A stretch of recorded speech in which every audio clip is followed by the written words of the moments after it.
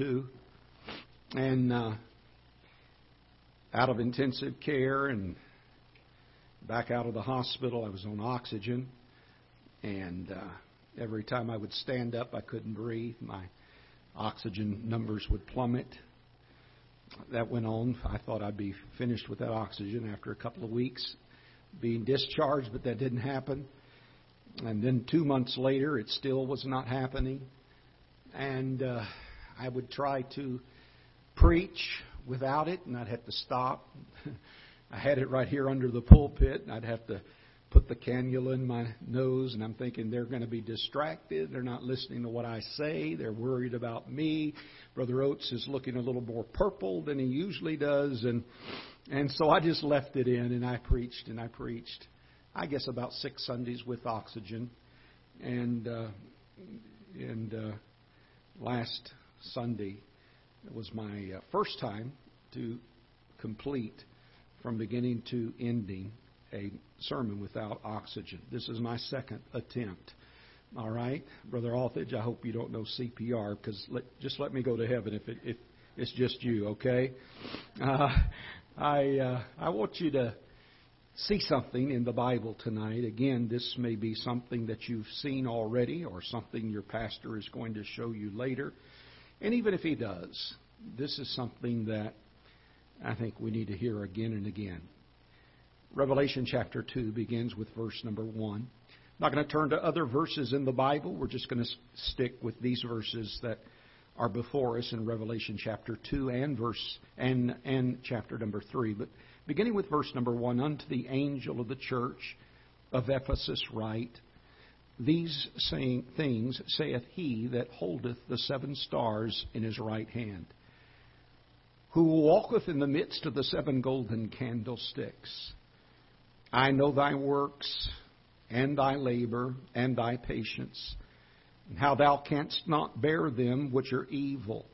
Thou hast tried them which say they are apostles, and are not, and hast found them liars, and hast borne, and hast patience, and for my name's sake hast labored, and hast not fainted. Boy, those are good things, aren't they?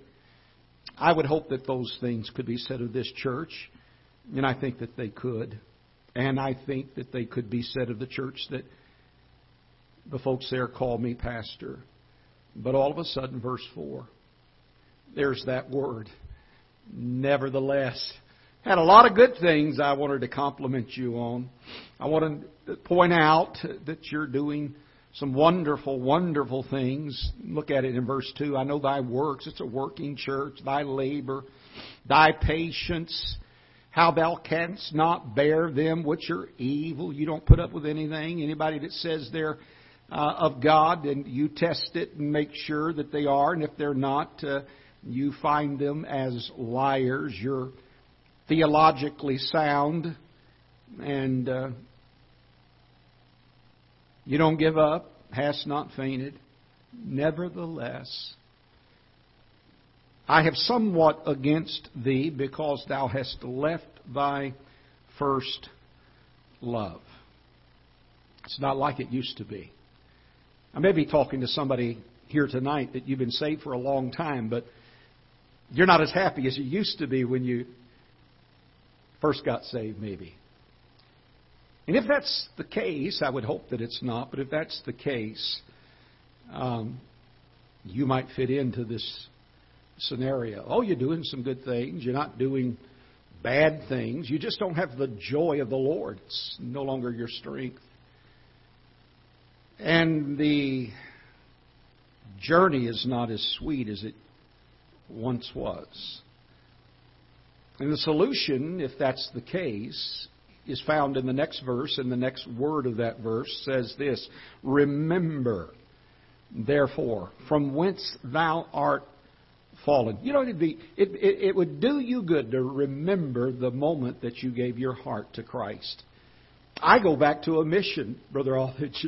I didn't pick you up there, but the Lord picked me up one night in the mission, Pacific Garden Mission of downtown Chicago, Illinois. My father was preaching to a packed out house that night, about 300 men off the streets of Chicago. I went along as a 7-year-old boy because that's Dad and he's preaching. And it's downtown Chicago on a Christmas Eve. That night my father preached on heaven and hell. Of course I've been in church my whole life, but I'd never heard it preached quite like that. Here's what happened. The Spirit of God touched my heart that night. I was sitting in the very back row with some other folks from our church. When my father gave the invitation, I knew immediately that was for me. That's what I needed to do. When he asked folks to come, leave their place and come to the front, somebody would take the Bible and show them from the Bible how they could go to heaven. I looked down that aisle from where I was back in that mission, and it looked like 3 miles from where I was standing. I looked around at the people all around me, these men, rough old men off the streets of Chicago, and I was scared to death. But I wasn't scared enough to realize my need of a Savior, and I told the Lord that night, I know I'm a sinner. I know I deserve to die and go to hell. I know that. But I want you to be my Savior. And the best way I know how, I'm asking you right now to save me. And can I tell you that night when we got back home, I said, Dad, there's something that happened to me tonight I wanted to tell you about. And I told him. He spent the next hour taking a Bible and showing me very carefully so that he knew that I understood what I had done. My father baptized me the following Sunday. It'd be good to remember your salvation from where Jesus met you and picked you up. It says, remember. And then it says, and repent. And watch this. And do the first works, or else I will come unto thee quickly and will remove thy candlestick out of his place, except thou repent. But this thou hast. Watch this now. That thou hatest the deeds of the Nicolaitans, which I also hate. He's now complimenting them again.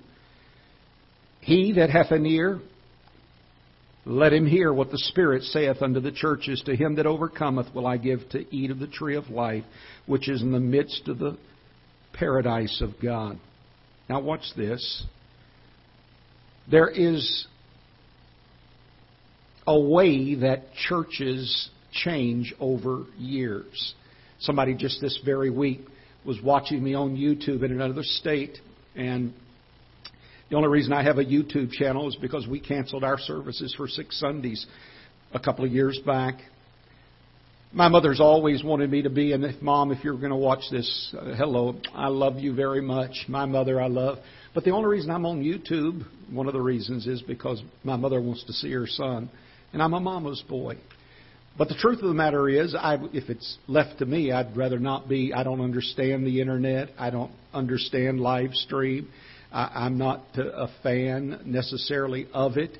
But we live in a time when it seems to be another hook that you can throw out, and so I throw it out. But I've often said, if you want to hear me preach, just come hear me. That's the best way. But I know this. There's a reason churches change over years. This church at Ephesus was a marvelous church.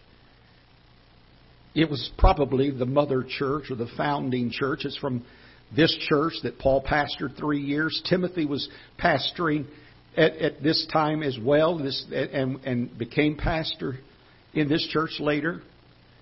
It had great leadership, and it evangelized the whole Asia Minor area. But you see something happening in Ephesus. You see that this church has left its first love. The next church, in verse number 8, is the church at Smyrna. There's not one thing, not one word of warning that is given to the church at Smyrna.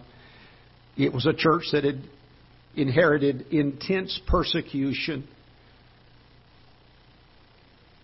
It was a church that took a stand. It was a church that knew something of standing for Christ. Because there's no warning given to this church, I'm going to pass on to the next church, verse number 12. It's the church at Pergamos. To the angel of the church at Pergamos write, and this church is the furthest north of these 7 churches.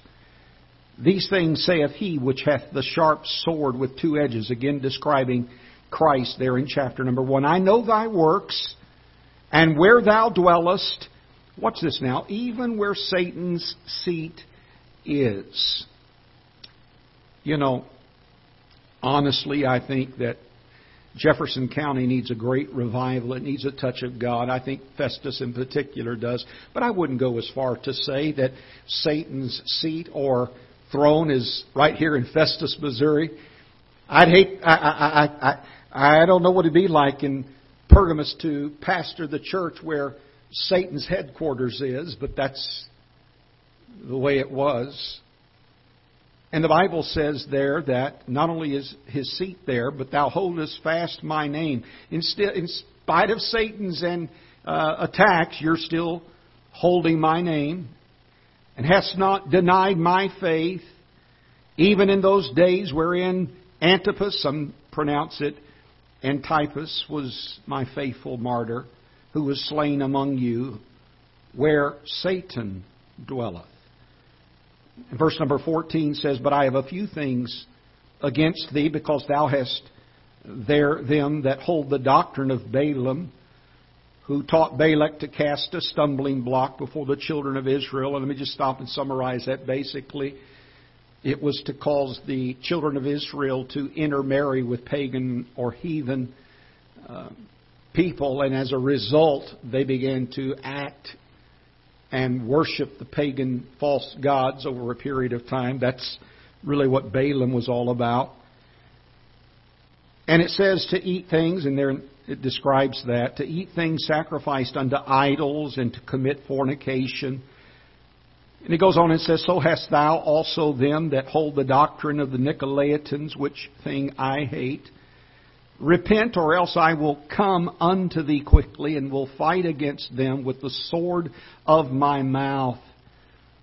So he's warning them, you change. Stop it, or I'm going to judge you. Verse 17 says, He that hath an ear, let him hear what the Spirit saith unto the churches. And so you've got the church at Ephesus. They left their first love, Christ. And when Christ went out, something happened. In this next church, Pergamus, this is a church that is, in verse number 14, it says that they hold the doctrine of Balaam. This doctrine of, I'll just summarize it by using the word compromise. I'm so glad that Brother Booher and I went to a college. And this is no lie, but if you did not take a pair of scissors and cut the word quit and the word compromise out of your dictionary in your dormitory room, you would be cut off. You would be cast out. You would no longer be a student in that Bible college. They would go and check your dictionary. To this day, I've got a dictionary. There's no word quit. I don't know what was on the other page, but the word quit is gone. And the word compromise is gone. And I'm so glad that they are. But here's the church at Pergamus that says, you know what, we're going to hold to the doctrine of Balaam. I know the Lord hates it, but we're going to compromise a little bit. How are we going to win the world if we don't become... But let's go to another church. Look at verse number 18. Here's the third church in the line of order that I'm giving you. And unto the angel of the church at Thyatira write, These things saith the Son of God, who hath his eyes like unto a flame of fire, and his feet are like fine brass. Again, a description of Christ in chapter 1. I know thy works, and charity and service and faith and thy patience and thy works, and the last to be more than the first.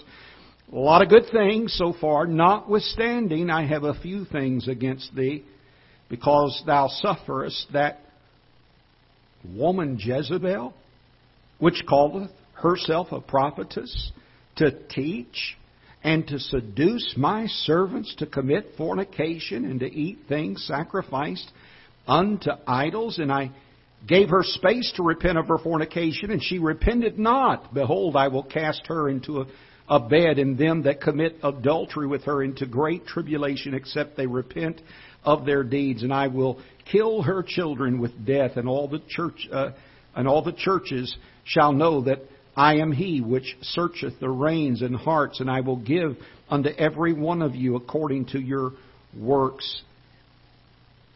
And verse number 24 says this, But unto you I say, and unto the rest in Thyatira, as many as have not this doctrine, which have not known the depths of Satan as they speak, I will put upon you none other burden, but that which ye have already hold fast till I come. He that overcometh and keepeth my works unto the end, to him will I give power over the nations. And he shall rule them with a rod of iron, as the vessels of a potter shall they be broken to shivers, even as I received of my Father. And I will give him the morning star. And he that hath an ear, let him hear what the Spirit saith unto the churches. Now watch this. Thyatira, this church is listening, has permitted a woman to have authority and to teach, but her name is Jezebel. Is anybody that has been saved long enough will know that Jezebel is not the most colorful, godly character in our Bibles. But that's who this church is allowed in to lead them astray. So I see a progression here. The progression starts at Ephesus, where they leave their first love. If you do that, it will not be long as a church before you will be like the church at Pergamos, and you then will be compromising. And it won't be much longer. You'll be like the church at Thyatira, and you will be tolerating sin. It's amazing how a church can start off in the beginning and end up hardly recognizable even as a church. But it happens. It even happens in 2022. And every time it happens, I always want to look back and trace the history of how it happened. And almost always it happens the way it's recorded in your Bible, Revelation chapter 2 and Revelation chapter number 3. Somewhere we leave our first love. And when Christ goes out, we begin to compromise. The world comes in. Did you know that you'll go home, some of you, and you'll listen on your television and hear words that you would never want to be uttered in this place? And you'll justify it, maybe it's a movie or a show, you'll justify it by saying this, well, it's just a few. And eventually the few will become many, because you're going to then tolerate, and you know it's wrong, it's called sin, right? But churches do the same thing. But let's go on to a fourth one. You see that in Revelation chapter number 3. And by the way, there's one there in the church at Philadelphia. And again, nothing is really said there in chapter number 3 to warn this church. It also had persecution, so I'll pass that. But look at this fourth church in this prescription for a downfall. In verse number 1 of chapter number 3, it's the church at Sardis. And unto the angel of the church in Sardis write, These things saith he that hath the 7 spirits of God and the 7 stars. I know thy works, that thou hast a name, that thou livest, and art dead. Isn't it amazing? Just 4 churches away from the church at Ephesus. And now we've got a church that has a name, but the reality is it's dead. A dead church. And he goes on and describes it. Be watchful and strengthen the things which remain, that are ready to die, for I have not found thy works perfect before God. Remember therefore how thou hast received and heard, and hold fast and repent. If therefore thou shalt not watch, I will come on thee as a thief. Thou shalt not know what hour I will come upon thee. Thou hast a few names, even in Sardis, which have not defiled, I love this, have not defiled their garments. They shall walk with me in white, for they are worthy. He that overcometh the same shall be clothed in white raiment, and I will not blot out his name out of the book of life, but I will confess his name before my Father and before his angels. He that hath an ear, let him hear what the Spirit saith unto the churches. Hear me, I've been saved long enough to see where churches used to be, but are no longer where they used to be. And I wonder, how did that happen? I was at a funeral this morning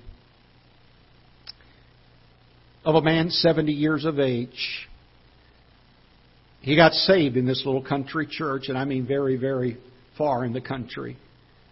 It's one of these little shotgun buildings built in 1910. If they grew, they just bumped the wall behind me out and added on to it another few feet.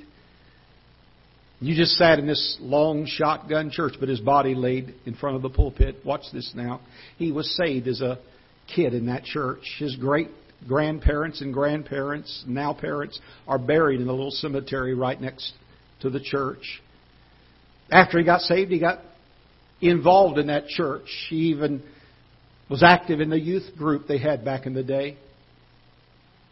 He surrendered to preach in that church. And for 35 years he pastored the same church. God called him home a few days ago. I got to thinking, that little country church, a lot has changed in that church's life, but my prayer was, Lord, don't ever let it give up on people, even little children. You may save one of them. You may call them to preach. They may pastor a church or some mission field or surrender to some service. But that little church had an impact far beyond its building.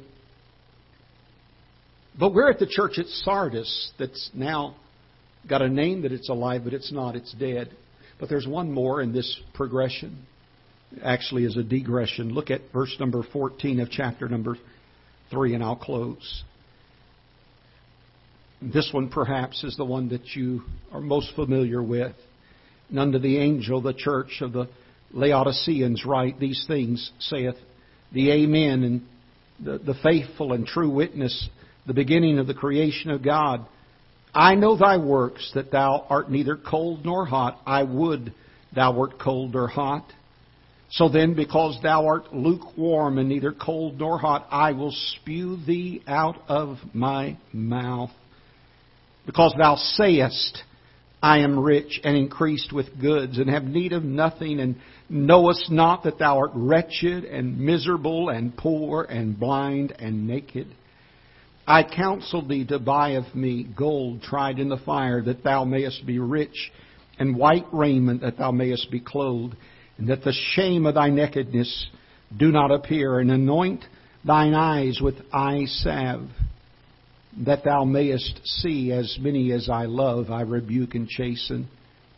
Be zealous therefore and repent. And then look at these last few verses. Behold, this is Christ. I stand at the door and knock. That's the door of the church. If any man hear my voice and open the door, I will come in to him and will sup with him and he with me. The church at Laodicea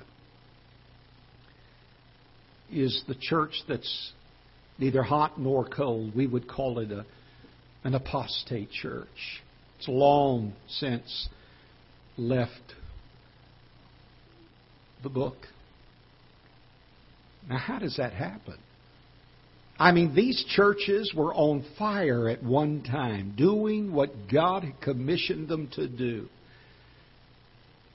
What a trail of soul-winning power. What blessings rested upon these churches. But now we've seen something happen to each of these churches. And if you were to visit the sites of these areas, you wouldn't find what you just read about here as far as doing works for the Lord. So here's how I see it. It starts out good. The church at Ephesus was a wonderful church. It had an incredible influence in its area. And there were a lot of good things said about the church at Ephesus, except it left its first love. You better watch it, because that's the first step backwards. And it won't be long till you'll be like the next church, the church at Pergamos. The church at Pergamos opened the door, and it began to compromise with the doctrine of Balaam and the Nicolaitans. They held that doctrine. Just compromise. And they took a step back. And then the next church that you see, the church at Thyatira, which is got a woman teaching named Jezebel, and she's leading so many people astray. But the church sits there and allows that because they're now tolerating sin. And they took a step back. And then you come to the church at Sardis, just 4 steps back. And this church has a name that it's alive, but it's anything but alive. It's as dead can be. And then you finally get to the church at Laodicea, the last church on the little route there. And it's just completely neither hot nor cold, just lukewarm. And it makes God sick. It's an apostate church. How can churches start out so great and become so wrong? You just saw how. Can I tell you that the wiles of the devil not only work in churches this way, they work in people this way. Go ahead and lose your first love. Go ahead and forget where you fell and Jesus met you and picked you up. It won't be long before you'll be compromising. And it won't be long after you compromise, you'll start tolerating known sin. And it won't be long before you'll have the name, but you won't have the life that backs up the name. Been saved for quite a while now. And I've seen what I thought were some wonderful, wonderful, blessed churches. And in some cases, they don't even exist. They're gone. And I'm not talking about little churches like you would think. I'm talking about some pretty big churches. And they're gone. But if they are, it's because they probably followed this digression in Revelation chapter 2 and Revelation chapter 3. I love this church. I love the men who stood behind this pulpit and have faithfully proclaimed the Word of God. I've known 3 of your pastors. And I say, as long as we have breath, let's serve Him. And while we serve Him, let's love Him. And let's lift Him up and let's get excited about Him. And let's keep the joy of our salvation. And let's never forget where He saved us from. And let's march forward. And if you have a dictionary, I'd suggest it wouldn't be bad for you either to cut that word compromise out. Because compromise is usually where it starts. After you've left your first love. When Christ goes out, the world comes in and you'll start compromising. And soon you'll start tolerating worldly sin. And it won't be long. You'll have a name, Christian, but you won't have the lifestyle. Heavenly Father, enough has been said from behind this pulpit tonight to give us something to think about, not only on our way home, but in the morning when we get up. I wonder if there's anything in our life that would jar us to realize that we don't love Jesus like we used to. And if someone here tonight is like that, I pray, Spirit of God, help them to repent by remembering where we were saved. Our heads are bowed and our eyes are closed with no one looking around. How many tonight would say, Brother Oates,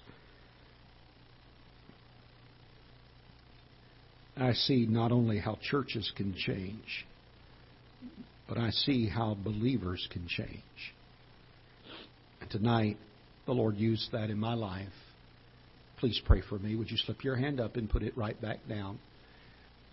God bless you. God bless you. Shall we stand? Father, dismiss us now with your love. Thank you again for a Wednesday night Bible study. How well I remember, just like a sponge soaking up the Word of God, this dear lady who gave a testimony to begin this service about the power of the Word of God. It is powerful. It is sharper than any two-edged sword. It can change our lives. So allow us to use it. May we build our lives around it. Again, we pray for this dear pastor, Brother Booher. God, I pray you continue to not only give him good health, but, Lord, you'd continue to use him in the lives of these precious people. Thank you for bringing him here. Watch over these dear believers as we leave and go to our homes. Lord, we look forward to the Lord's Day with great anticipation. Surely your coming is imminent. Help us to live like it in Jesus' name. Amen. You're dismissed.